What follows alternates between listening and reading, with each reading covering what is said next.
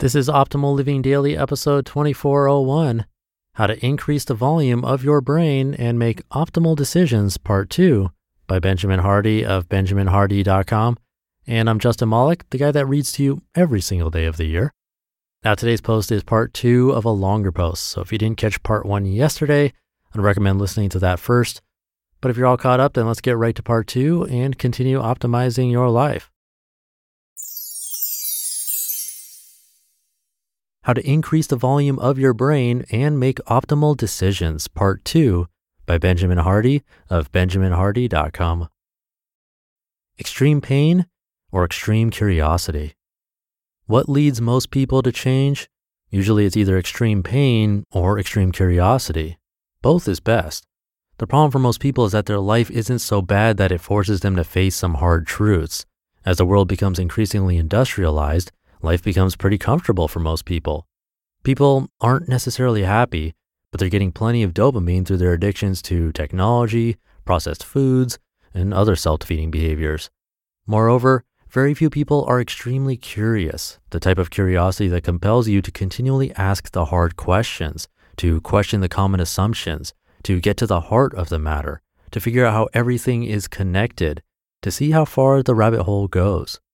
Most people don't want to face the hard truths. They prefer the comfort of what's cultural. They don't want to deal with the implications of a higher or different plane of understanding. The pursuit of excellence requires an intimate relationship with both pain and curiosity. Growth can't happen without pain, nor can it happen without the insatiable desire to see how far it can go. The amount of time spent on an activity doesn't matter. Some people spend 10,000 hours on something and don't really get any better at it. They're in routine. They aren't being pushed. They aren't digging into the pain. They aren't curious enough to uproot their current assumptions and replace them with more expansive ones. In learning theory, true learning is known as disorienting dilemma because it can be disorienting to have limited belief systems replaced with new ones. This only happens as, like the Beatles, you experience new information and experiences. If you're not seeking to disrupt your own belief system, you're not curious enough to become a master at your craft. You're not curious enough to become a master of life. In the biography Michael Jordan, The Life, author Roland Lazenby tells of when Michael really started to stand out as a player in high school. What surprised recruiters most was that the first thing Michael asked them was, how can I get better? He wanted to be disrupted. And as Peter Diamandis has said, quote, if you're not disrupting yourself, someone else is, end quote. If you've decided to be stuck, that's fine, but others are going to blow past you. In the case of Michael, he was dealing both with immense pain and curiosity. He wasn't born a phenom, he became a phenom as he was driven by demons of his troubled childhood, and as he desired to disprove parents and coaches who undervalued what he could do and be. The question is, are you willing to intentionally create pain in your life, the type of pain that creates growth? To quote the poet Douglas Malloch, quote, good timber does not grow with ease. The stronger the wind, the stronger the trees, end quote. Additionally, are you interested in life enough to become curious? The type of curiosity that will lead you to higher truths and more expansive connections? This level of curiosity becomes less black and white. To quote Brené Brown in Braving the Wilderness, quote, it's definitely messier taking a nuanced stance, but it's also critically important to true belonging, end quote. You don't have to agree with everything someone says to take something from it. You don't only focus on a narrow slice of ideas or people.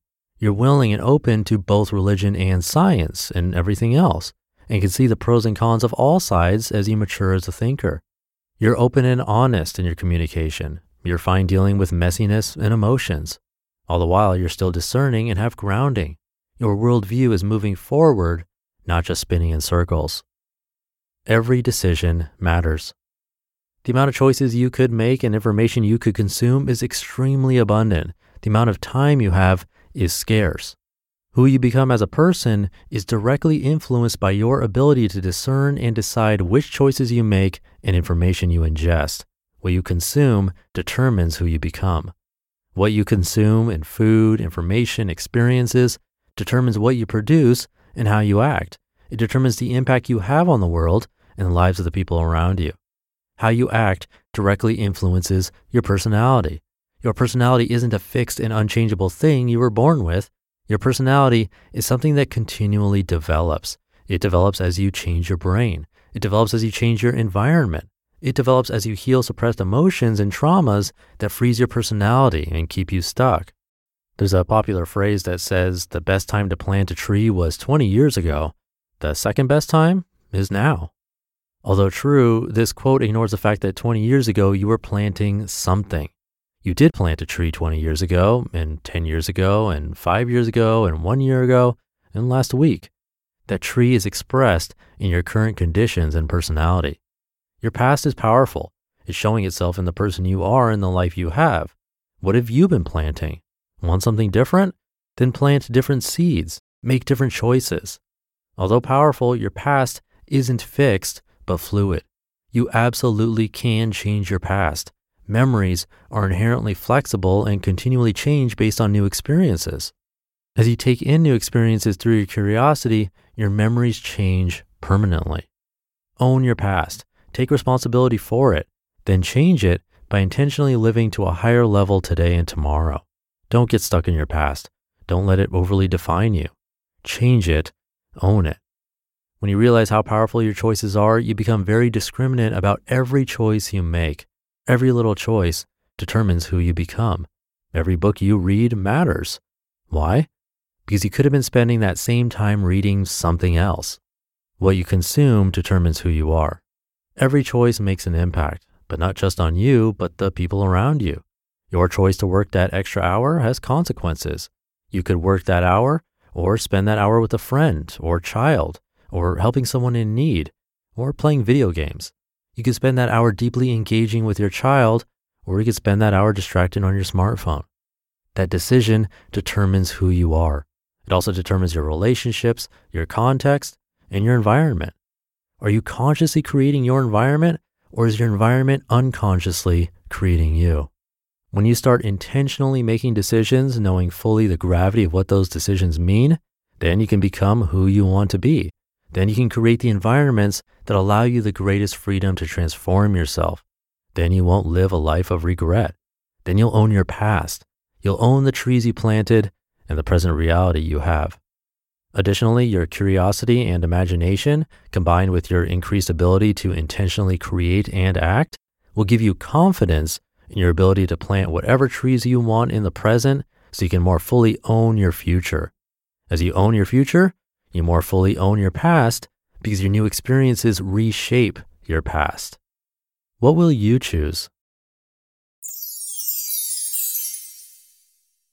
You just listened to part 2 of the post titled, How to Increase the Volume of Your Brain and Make Optimal Decisions by Benjamin Hardy of benjaminhardy.com. We've heard from a lot of amazing people on this podcast, but if you're like me, you want to go deeper. So where can you go to learn from the most remarkable people? That's Masterclass. Masterclass offers unlimited access to intimate one-on-one classes with over 180 world-class instructors, plus every new membership comes with a 30-day money-back guarantee, so there's no risk. There are over 200 classes to pick from, with new classes added every month, like Jon Kabat-Zinn's. He's a mindfulness expert who teaches you how to incorporate meditation into your everyday life. I've loved his class. It's really helped me to hone my meditation skills, especially when I'm out and experience stressful situations and don't have the time or space to have a proper meditation session. I feel that thanks to his class, I've really been able to stay more composed no matter what's happening. And right now, our listeners will get an additional 15% off an annual membership at masterclass.com/old. Get 15% off right now at masterclass.com/OLD, masterclass.com/old. And thank you again to Benjamin. I don't think it can be argued when talking about nature versus nurture that our life choices and what we go through on a day-to-day basis affects who we are. It's pretty much a given. The question is whether or not our personalities that we seem to be born with, or at least the ones up to age 7, if those can be changed, or if they're always stuck with us.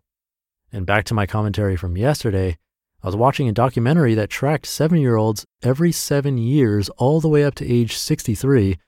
It's questionable if we'll get the documentary for age 70, but these kids are all grown up now, and you can see that in most cases, they all would agree that a lot of their personality can be seen from the very first video when they were 7 years old.